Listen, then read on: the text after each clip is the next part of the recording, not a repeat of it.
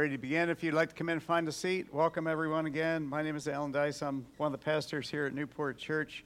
An announcement we missed earlier is don't forget after the service there is choir practice and bell practice back in Town Hall. So if you're part of that, don't forget practices are happening after the service here today.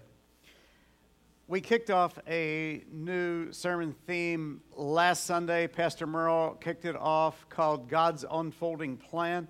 And we're beginning to talk about going into the Christmas season and the plan that God had for all of mankind and the plan that God had for all of creation. And as we heard with the Advent candles burning here in front of me this morning, the Advent season is a season of anticipation. Any of you looking forward to something? Excited about something that's coming? Yeah, some of you are. Advent is a season of anticipation, looking forward to something, waiting for something. What are you hoping for? What are you expecting? What are you looking forward to this morning? And so we're kicking off this God's Unfolding Plan. If you missed Pastor Merle's teaching last Sunday that really began this whole part, be sure to go on the church website. You can see the video and the audio, or hear the audio of each sermon's teaching. So we're at God's Unfolding Plan Part 2 this morning. And if you're following along in your notes, if you didn't get notes, there are notes on the back table. You can pick some up. You can run back there now if you want and get some exercise. So they're December 9th, God's Unfolding Plan Part 2. They're on the back table there. If you didn't get notes, you can get one here this morning.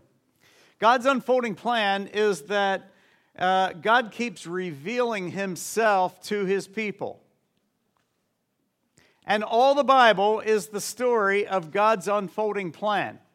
And if you read a novel, if you read a book, you usually want to know, or you see a play, you usually want to know who is the central character of this play, or who's the central character of this book. And so if you look at the Bible, we can see as we read through the Bible that the central character, the main character of all the Bible is Jesus. Because all the Old Testament is pointing forward to Jesus, and all the New Testament is expanding and explaining and talking about what Jesus taught and what Jesus did, and explaining Jesus himself as a person and as God the Son. So all the Bible is the story of God's unfolding plan. And the part we're talking about this morning in the Old Testament, pointing forward, is that something wonderful is coming. Something is coming that is going to be earth-shattering. It's going to be exciting. And that God has a wonderful plan in place that will impact the whole world, all the people, and not only people, but God's plan impacts the whole universe. God's plan impacts the furthest galaxies in the universe. Any people who like astronomy here? I like astronomy. Yeah, we got some astronomers here. And you like to look at the night sky and say, that is Mars. I got this app on my phone now where, you know, the night sky app, where you hold it up to the sky and it tells you the name of that star, it tells you the name of that planet, all right? Some of you are geeky people like me who love to do that kind of stuff and see the names of the stars. So God's plan impacts the whole universe, all of creation, to the furthest galaxies, to the furthest supernovas in the universe. All of creation is impacted and changed by God's plan, God's unfolding plan. And for us here in 2018, this is both looking back at past history to what happened in the Old Testament, but it's also looking forward to the future of what God's plan is going to accomplish in the future. So God's plan isn't finished yet. It's still developing. It's still unfolding. It's still moving forward. It's still progressing. And God wants to, these are some of the main points I want you to get here this morning, is that God wants to show himself to you here personally today, Elm, Pennsylvania, December 9th, 2018. God wants to show you personally. He wants to show himself to you in a real and personal way. And he wants your relationship with him, his relationship with you, to grow deeper and stronger. And God has next steps for you. And so God has not only a plan for all of creation, all the universe, but God has plans for you, and God has next steps for you. So it's God's unfolding plan in many layers and many different pieces. So when I think we already covered a lot of this last week, but let's just review this again. When did God's plan originate? And this was all the way back in the Garden of Eden. God himself first announced the clues to what was coming. Genesis chapter 3, where God himself prophetically announces, God spoke prophetically and said to Adam and Eve that a descendant of yours is going to be born, Adam and Eve, who's going to crush the head of Satan. So Satan had appeared in the Garden of Eden as a serpent, as a snake. And the Bible says, God says that a descendant of Adam and Eve was going to crush Satan's head. And God had a plan. He was putting this into motion. But the Bible says, 1 Peter chapter 1, that this plan was around even before the creation of the world. 1 Peter 1 says, you were redeemed with the precious blood of Christ. He was chosen before the creation of the world, but was revealed in these last times for your sake.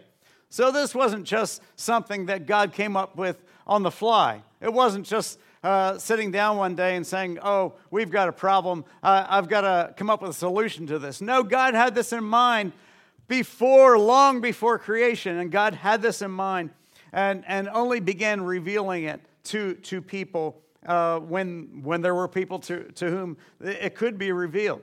So no matter what Satan did to try to stop God's plan, I think we read different places in Scripture where God tries to stop God's plan. Satan tries to stop God's plan. Satan, for example, in Exodus, the Egyptians were trying to stop the Israelites from growing as a large nation, and the Egyptians decided, well, let's kill all the boy babies of the Israelites, and that will stop them from growing as a nation. I believe that was one of the plots of Satan to stop God's plan from going forward. And it's interesting how history repeats itself, because we get to the Christmas story and we get to King Herod hearing about possibly a Messiah being born, and maybe it was around in Bethlehem. And what does King Herod do? The exact same thing. He announces that all the boy babies in Bethlehem are going to be killed. And I believe that these were plans and plots of Satan to stop God's plan from going forward. But guess what? God's plans always move forward. God isn't going to be stopped by the Egyptians. God isn't going to be stopped by King Herod. God isn't going to be stopped by these plans and plots. His plans are going to go forward. So the Bible says that God's plan was in place before the creation of the world. No matter what Satan did to try to stop it, God's plans keep going forward. They keep going forward today. They keep going forward in the future. God's plans for you will keep moving ahead. And it's really up to us to hear what God has for us and then to live our lives in sync with God's plans. So we heard God's unfolding plan. When did the plan originate? How did God proceed with this plan? So we read in the Old Testament that God chose a man. He chose Abraham. And to Abraham, he said, I'm going to make you a nation, and through you, all the nations of earth are going to be blessed. And then God chose a family, which was Abraham's family. It was Abraham, Isaac, his son Isaac, and then his grandson Jacob. And to Abraham and Isaac and Jacob, to this family, God said, I'm going to make you a great nation, and through you, all the nations of the earth are going to be blessed. And that God chose a people, the Israelites, through whom he intended to bless the whole world. And then God chose a certain part of the Israelite nation, part of that family. Out of the 12 tribes of Israel, he chose one tribe, the tribe of Judah. And so this coming person, this coming deliverer, this coming king was to be a descendant of Abraham, a descendant of Isaac, a descendant of Jacob, a descendant of Judah. And the Bible says this is to be a Savior, a deliverer, a Messiah would come from this family. And then God continues to reveal himself and his plan through history, down through the Old Testament. God continues to reveal himself and his plan. And I found it really interesting in the early Old Testament, the story of Moses, that God's people were worshiping God, but they didn't know what to call him. It's like they didn't know his name.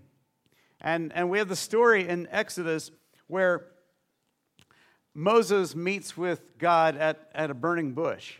The bush was burning, but wasn't burned up. And this caused Moses to come over and see what was going on with this bush that's burning. And God speaks to him out of this burning bush. And God says to him, I am the God of your father, the God of Abraham, the God of Isaac, the God of Jacob. And the Bible says that this Moses hid his face because he was afraid to look at God. And God says, now the cry of the Israelites has reached me, and I have seen the way the Egyptians are oppressing them. So now go, I am sending you to Pharaoh to bring my people, the Israelites, out of Egypt.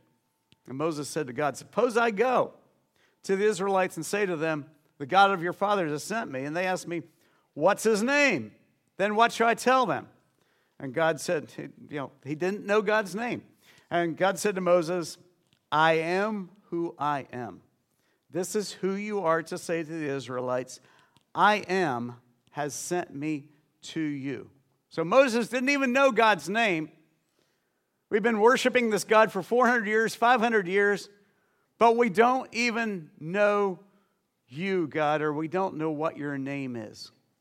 And so we have this up-close personal encounter between Moses and God. It was like their first personal introduction. Hi, I'm Moses. Hi, I'm God. It was like Moses and God are finally talking to each other, like almost face to face. And God finally reveals to Moses, my name is I am. I wonder if you can remember the first time you were introduced to God, like face to face.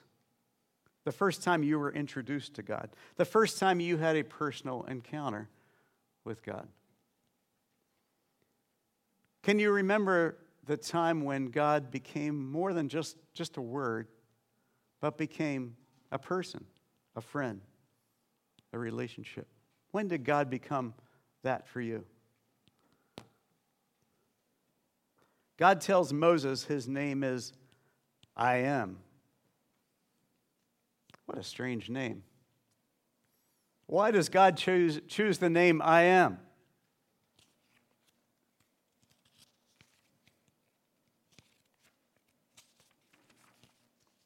First of all, I am shows that God exists. You say, well, that's all right. That's pretty obvious. God exists. Yes, I know that. As Francis Schaeffer writes, God is there. But you stop and think about that. God exists. And you realize that that is one of the traits of God that we don't have. Because God is what we call a trait of God is that God is self-existent. He doesn't need anything. He doesn't need anyone to exist. What are things that we need to exist? Well, it'd be good to have some water. What else? Food. Food's good. Yeah. What else do we need to exist? Shelter, air. What else? Clothing.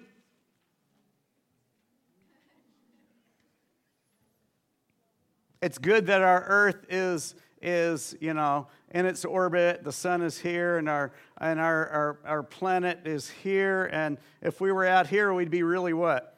Cold. And if we were over here, we'd be really what? Hot. So we're right there. God put us right there, so we just have the right temperature. Yeah.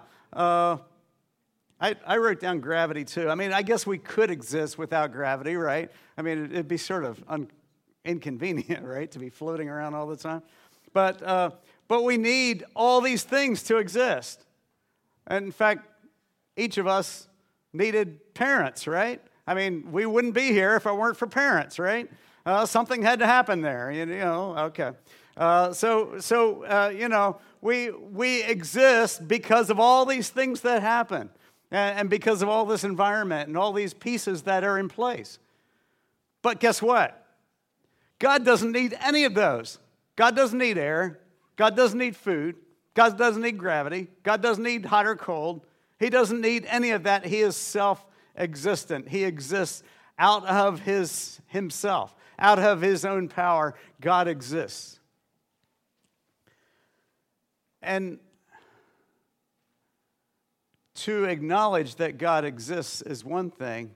To acknowledge that God exists and then have that impact and change your life is something totally different. Because lots of people just sort of believe, yep, I believe there's a God, but it doesn't change your life. One writer wrote it like this: suppose that you were invited to the White House to meet the president, and you enter the green room in the White House, and the president is sitting there by the fireplace, and he's there, and you walk right by him without really even looking at him or saying hello. And the whole evening, you neither look at the president or you don't speak to him or thank him and inquire why he called you together.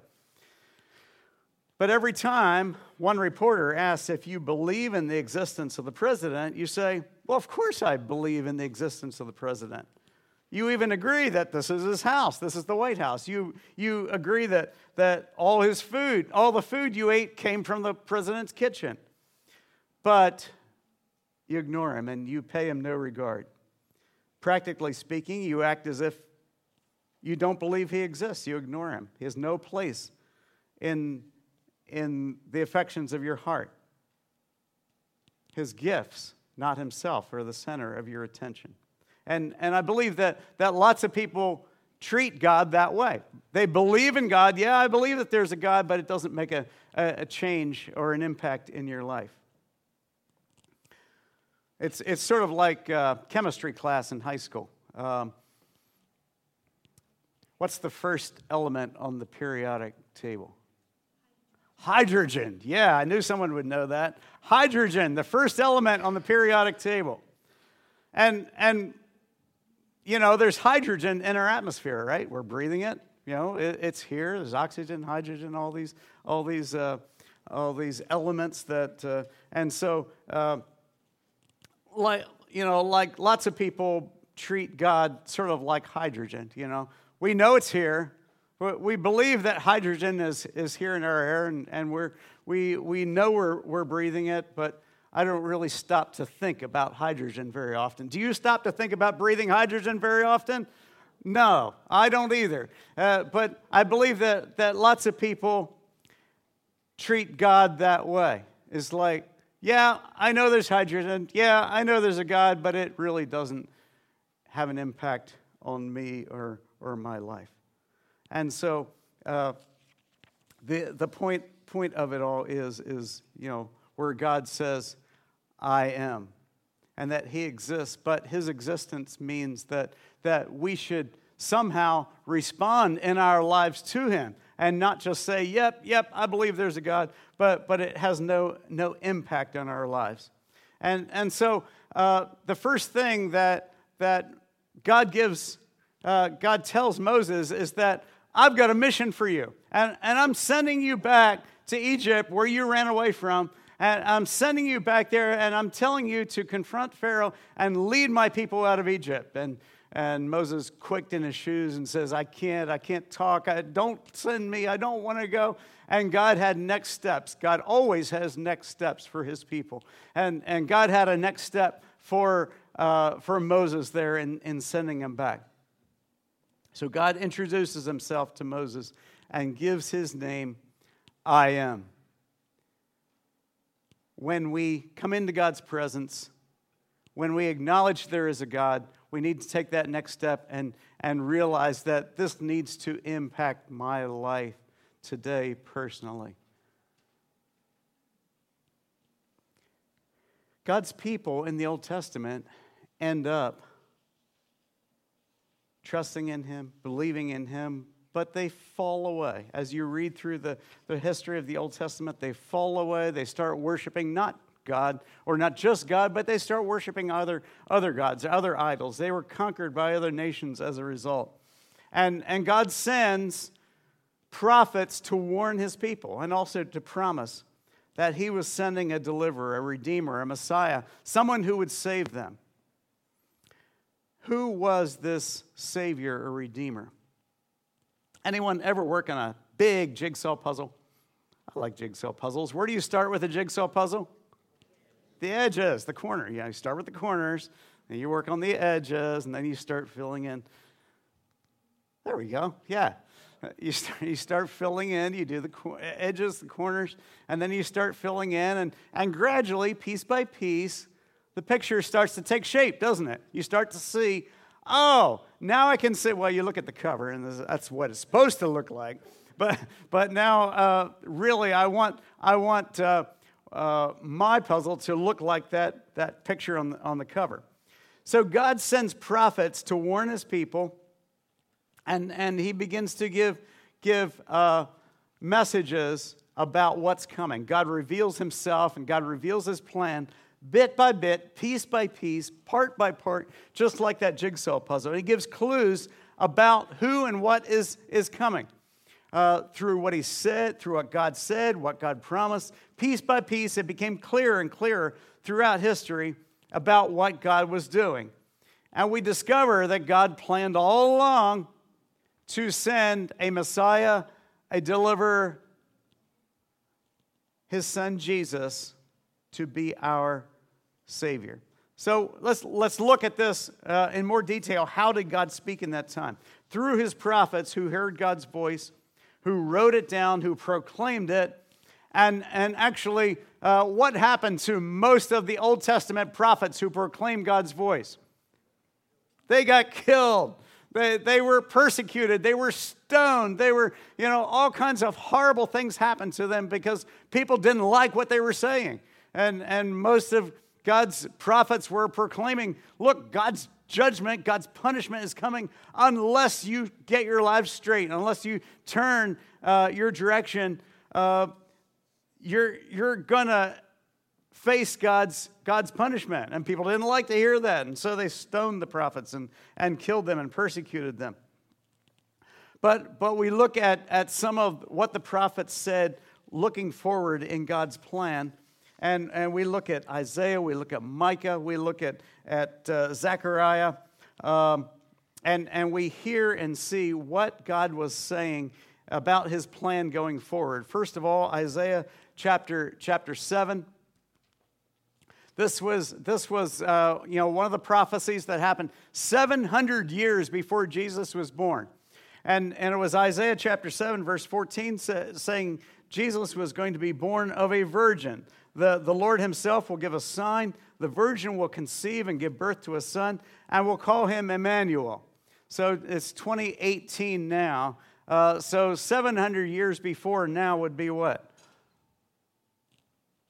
700 years. 2018 minus 700. 1318.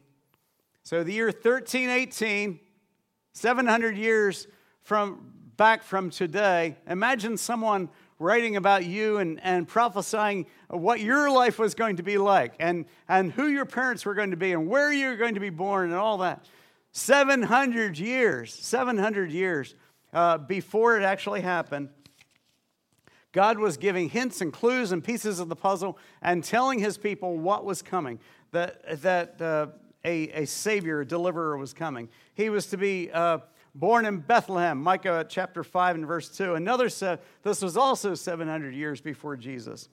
Micah says, but you, Bethlehem Ephrathah, though you are small among the clans of Judah, out of you will come one who will be a ruler over Israel.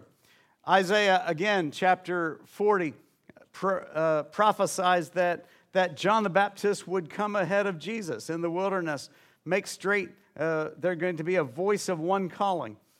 Zechariah chapter 9, that Jesus would enter Jerusalem on a donkey. This was 500 years before Jesus was born. And that Jesus would suffer and be betrayed and rejected. This is all in the Old Testament, all pieces of the puzzle saying that a deliverer, a Savior, a Messiah is coming. And this is what he's going to be like. This is who he's going to be like. Jesus would be, Zechariah chapter 12 says, they will look on me, the one they have pierced. So as Jesus was hanging on the cross, you remember the soldier took the spear and pierced him. And that Isaiah 53 and verse 6, this is one of the most important verses of the Bible because it explains our salvation. Jesus would die for the sins of the world. In some churches, when Scripture is read, people would stand up for the reading of Scripture. And I'm not going to make you do that this morning because I've got Scripture all the way through and you'd be jumping up and down all the way through. But this Scripture is so important, I would like you to stand up this morning and I'd like for us to read this Scripture together. Ready? Isaiah 53 verse 6. We all, like sheep, have gone astray. Each of us has turned to our own way, and the Lord has laid on him the iniquity of us all. You can be seated. But what does that mean? That means that when Jesus was there dying on the cross, that God took all of our sins. Can you think of maybe one or two sins that you've done? Maybe more. And God took those sins that you've committed, that I've committed, and that God laid on Jesus those sins. Laid on him those sins. The Lord laid on him. That Jesus suffered and died because of our sins here in Elm, Pennsylvania in 2018. We are like the sheep who've wandered away from God. And we've gone our own way, and the Lord, God the Father, laid on Jesus the punishment for our sins. Stop to think about that. Isaiah 53 also prophesies that he, Jesus, would die with wicked people, the two thieves on the cross, and be buried with the rich in Joseph's tomb. He was assigned a grave with the wicked and with the rich in his death. And that Jesus also, the prophet Daniel chapter 7, that Jesus would be a king whose rule and reign would last forever. It would never stop. Daniel 7 says, there came one like a son of man. That was the sort of the nickname that Jesus took on himself, the Son of Man. And there came came from Daniel chapter 7. There came one like a son of man. He came to the Ancient of Days, the God the Father, and was presented before him. To him, Jesus, was given dominion and glory and a kingdom that all peoples, nations, and languages should serve him. He has an everlasting dominion which shall not pass away, his kingdom one that shall not be destroyed. Daniel lived 600 years before Jesus. Josh McDowell, in his book, Evidence That Demands a Verdict, lists 61 specific prophecies in the Old Testament that point forward to Jesus. point forward to him as the Messiah. 61 specific prophecies that were fulfilled by Jesus. These are just a few of them here. People who are not Christians might object and say, well, Jesus, he just sort of engineered his life to fulfill prophecy that he was already aware of. Like, okay, he knew that Isaiah said he'd be coming into Jerusalem on the donkey, so he went and got a donkey, and he made sure that he worked out his life to fulfill those prophecies. Well, first of all, this assumes that Jesus is a liar and a deceiver, and it really makes no sense when you consider all of Jesus' life.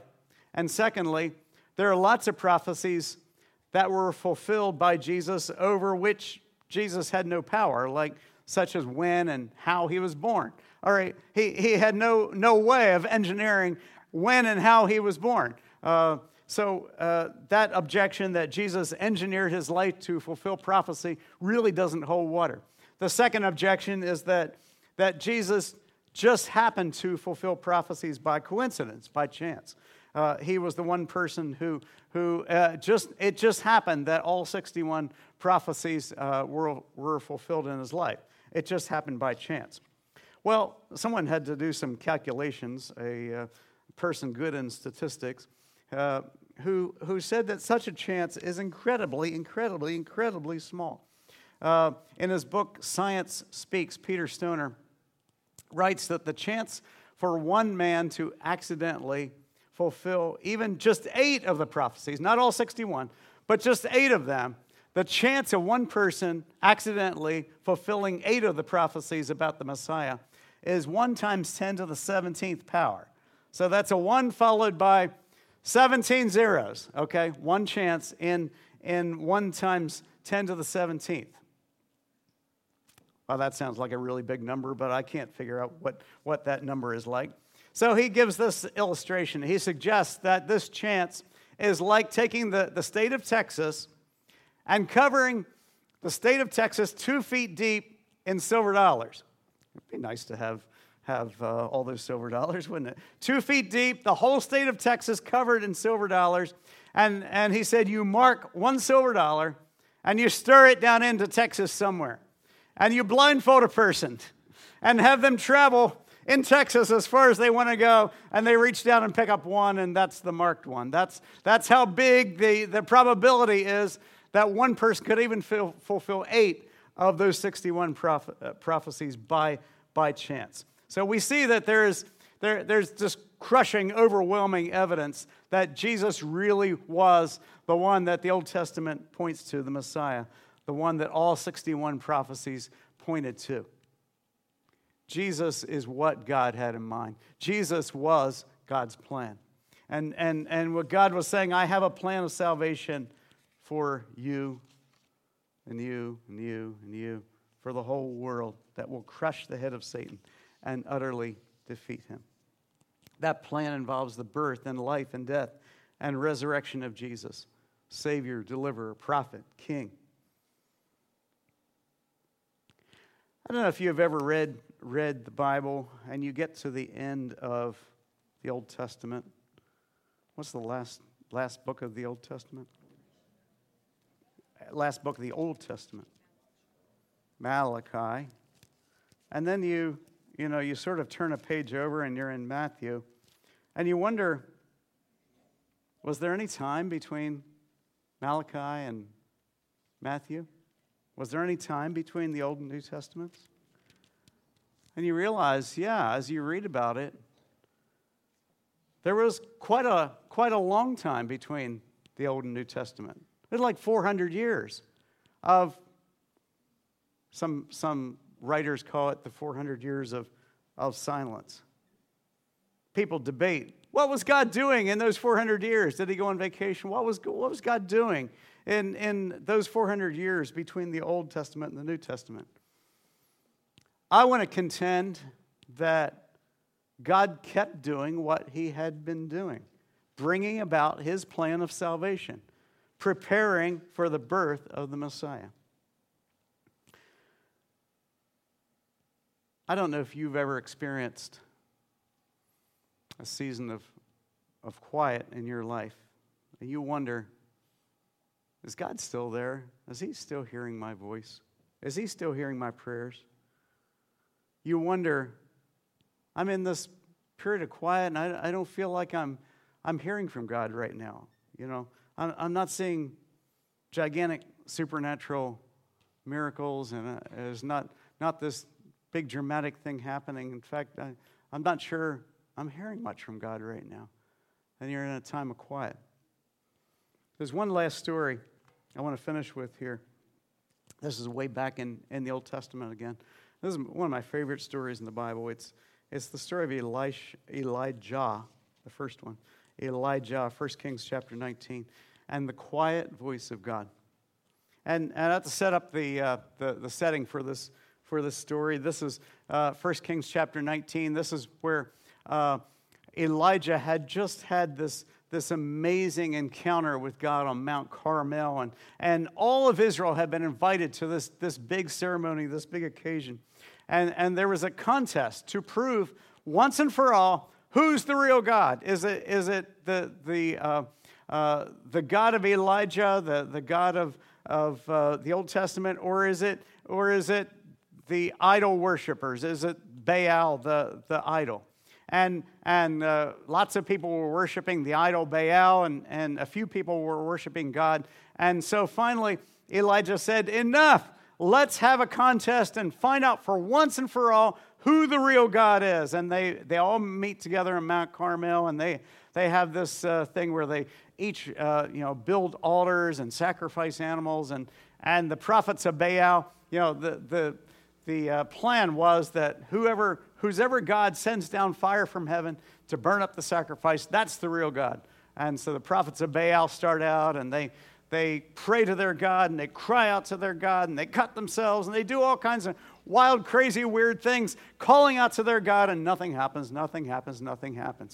And then finally, it's getting to the end of the day, and Elijah said, okay, you've had your chance now. Let's see what happens over here. So he built up an altar to God, and he sacrificed an animal, and then he had the servants bring lots of water, and they just doused the sacrifice and the altar and everything with tons and tons of water.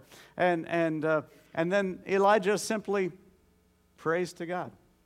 He put water on it to make sure people knew it wasn't a trick, that he wasn't somehow had someone hidden inside lighting it with a match or something like that. So anyway, Elijah prays to God, and Elijah said, God, would you, in my words, God, would you prove yourself as the one true God of Israel? And as Elijah prays, the Bible says, fire comes down from heaven dramatically and burns up not just the animal on the altar, but burns up the stones of the altar, burns up the water, burns up the dust, burns up until there's I think what I would have seen was a gaping hole in the ground. There was nothing left. Fire comes down from heaven, and God responds, and God answers. And all the nation of Israel realizes, we ought to be worshiping that God, not that one. So there's this amazing victory that Elijah wins for God on Mount Carmel. The next day, Elijah gets the news that wicked Queen Jezebel had put a price on Elijah's head. It says to Elijah, you're going to be dead today because of what you did. And Elijah runs away in fear. After that great victory, Elijah runs away. And 1 Kings chapter 19, I'll just read it very quickly to you. 1 Kings chapter 19 says, Elijah came to a cave and lodged in it. And behold, the word of the Lord came to him, and he said to him, God said to him, what are you doing here, Elijah? And Elijah said, I've been very zealous, very jealous for the Lord, the God of hosts, for the people of Israel, have forsaken your covenant, thrown down your altars, killed your prophets with the sword, and I only am left. They seek my life to take it away. And God said to him, go and stand on the mountain before the Lord. And behold, the Lord passed by, and a great and strong wind tore the mountains and broke in pieces the rocks before the Lord. But the Lord was not in the wind. And after the wind, an earthquake, but the Lord was not in the earthquake. And after the earthquake, a fire, but the Lord was not in the fire. And after the fire came a low whisper. When Elijah heard it, he wrapped his face in his cloak and went out and stood at the entrance of the cave. And behold, there came a voice to him and said, "What are you doing here, Elijah?" Sounds like something he just heard before. And he gives the same answer. "I've been very jealous for the Lord, the God of hosts. And they've forsaken your covenant. They've thrown down your altars. They've killed your prophets. And I'm the only one left, and they want to kill me too." And the Lord said to him, "Go, return on your way to the wilderness of Damascus. And when you arrive, you're going to anoint Hazael to be king of Syria. And you're going to anoint Jehu to be king over Israel. And you're going to anoint Elisha to be prophet in your place." And God assures Elijah at the end that he wasn't alone. There were over 7,000 believers in God in the nation of Israel at that time. I want you to notice something. Even in times of quiet, when you're not sure that God is there, when you're not sure that God's hearing, when you're not sure that God is speaking,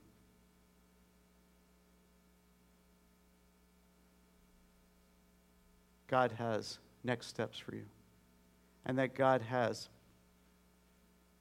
not deserted you. You're not alone.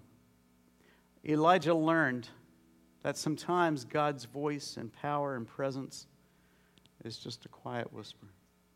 Yeah, we love the loud, we love the demonstrations, we love the noise, we love the wind. But sometimes the presence of God is just a quiet whisper. Elijah learned he was not alone, that God was still with him. And that other godly people were still there. And Elijah learned that God wasn't finished. God had a plan. God had next steps for Elijah to move into. God had kings for Elijah to anoint. And so Elijah was going to touch the nations because of God's plan. God had next steps for Elijah to move into. So I don't know about you. Maybe you're in that quiet place this morning, not hearing God's voice or seeing His dramatic power like before. I want you to know this morning that God is still with you. He hasn't left you, hasn't deserted you. Mark, if you and your team would like to come. Know that God is still with you. Know that God is still at work in you and in your world. Know that God always has a next step for you, and that God is leading you on into next steps. And know that because God is I am, He exists. He's there. He's there. He hasn't left you. He hasn't deserted you. He hasn't forsaken you. He's there. He's there with you. And He has good plans. His good plan is moving ahead. His good plan is moving ahead from the Old Testament times up to today into the future. God's plan is moving ahead, and Satan doing whatever he can to stop it is not going to succeed, because God's plans are always moving ahead. And so He invites you to come to Himself this morning. He invites you to encounter Him. He invites you to befriend Him, and He invites you to receive His love. He invites you to tomorrow, this week, each day this week. He invites you to spend some time with Him. We learn that God's plan involves the birth, life, death, resurrection of Jesus. He's our prophet. He's our deliverer. He's our Savior. He's our King. But personally for you, He can be your Savior. He can be your deliverer. He can be your prophet. He can be your King. I've asked the worship team to come, and I'd like you to stand to your feet. We're going to worship with that last song we finished with in worship this morning. And I'd like you to make this just a declaration to God this morning. And we're going to have prayer ministers coming, and we'll invite you to come forward with your prayer requests, a call for healing this morning. But I I'd just like you to make this a time of declaring yourself, rededicating your life, dedicating your life to God and to His service this morning. Let's worship together.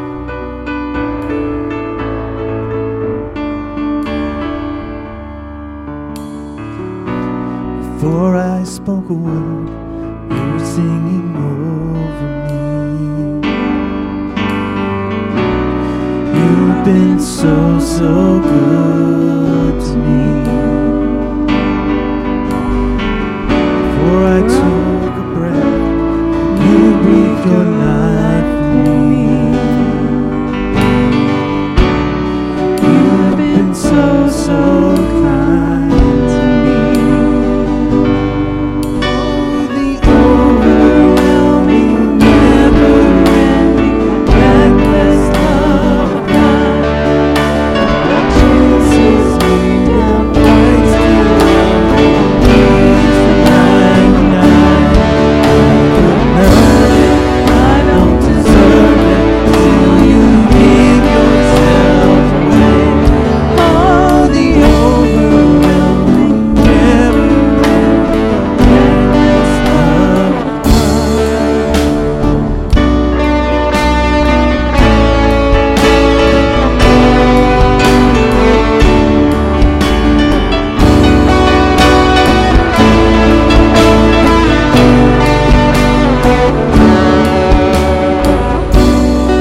I'm so full, still your love fought for me.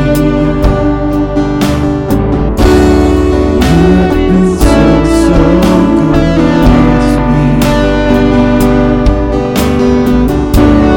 I felt no worth, you paid it all for me. You have been so, so kind to me. Overwhelming, never-ending, reckless love of God. Oh, it chases me down till I'm found. Jesus, earn it, deserve it, give yourself away.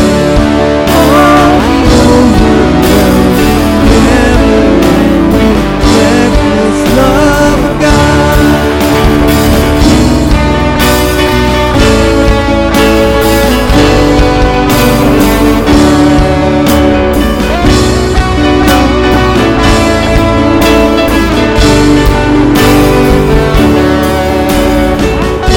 No shadow you won't light up, mountain you won't climb up, coming after me. No wall you won't kick down, lie you won't tear down, coming after me. No shadow you won't light up, mountain you won't climb up, coming after me. No wall you won't kick down, lie you won't tear down, coming after me. Oh, the overwhelming, never-ending, reckless love of God. Oh, it chases me down, fights till I'm found, leaves the 99. I couldn't earn it, I don't deserve it, still you give yourself away. Oh, the overwhelming, never-ending, reckless love of God.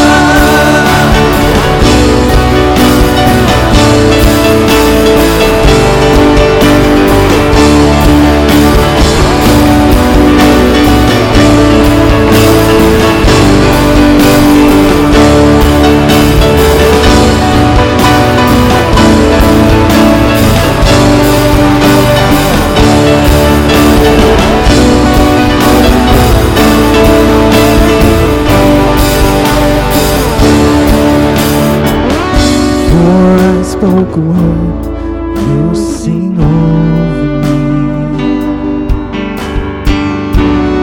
You've been so, so good to me. Before I took a breath, you breathed your life in me. You've been so, so good to me. was your foe, still your love fought for me. You've been so good to me. When I felt no worth, you paid it all for me.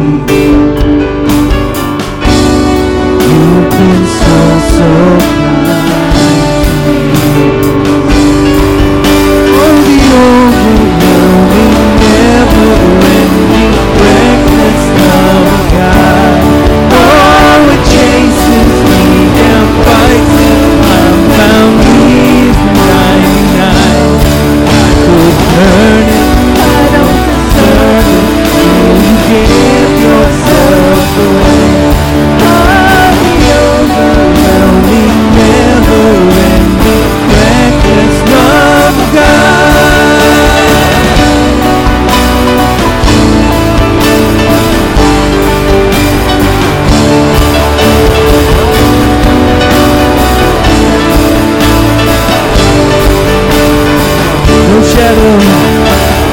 No shadow you won't light up, mountain you won't climb up, coming after me.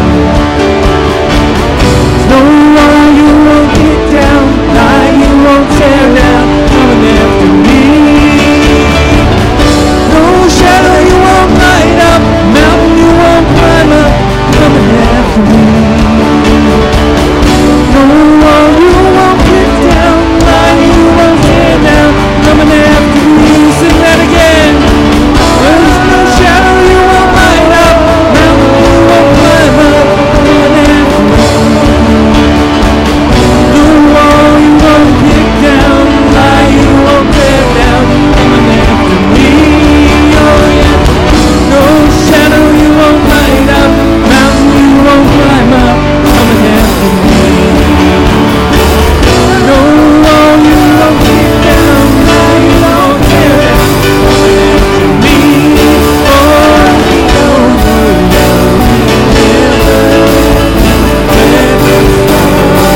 Oh, the overwhelming, never-ending, reckless love of God. Oh, it chases me down, fights till I'm found, leaves the 99. I don't deserve it, you give yourself away. Oh, the overwhelming, never-ending, reckless love of God.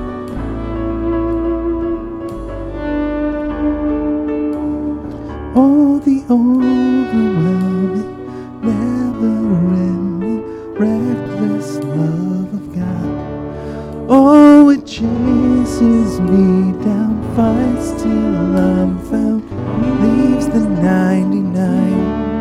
And I couldn't earn it, I don't deserve it, still you give yourself away. Oh, the overwhelming, never-ending, reckless love of God.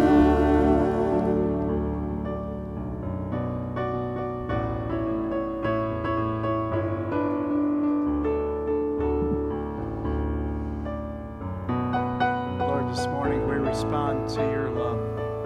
Lord, this morning we respond to your great plan of love for us. Lord, we worship you, we honor you, we thank you, we love you in response this morning. Lord, our hearts are full of love and worship for you because of your great love and plan of redemption for us. So, Lord, we pour it back, we lavish it back on you this morning. Lord, this week, Lord, we worship you, we honor you, we respond to you, we choose to grow deeper in relationships with you this week. I'd like to invite the prayer ministers to come. We're going to be here to pray with you this morning. If there's a need or a burden on your heart and in your life this morning, we'd like to pray with you. If you've never made that choice to believe in Jesus as your Lord and Savior, we'd love to pray with you this morning. If you're not sure you ever did that, just come up and have someone pray with you. And let's make sure this morning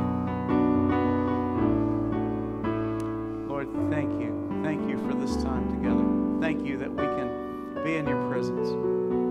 The altar is going to be open here. If you just like to come and kneel and spend some time in God's presence, have His love be poured out into you. We just like to invite you to come and just kneel before God and spend time with Him, or have someone pray with you. So we're here to pray with you. The altar is open if you just like to come and spend some time in God's presence. We invite you as well. God bless you. Thanks for coming today. You're dismissed. Otherwise, so come forward if you'd like prayer. Otherwise, you're dismissed.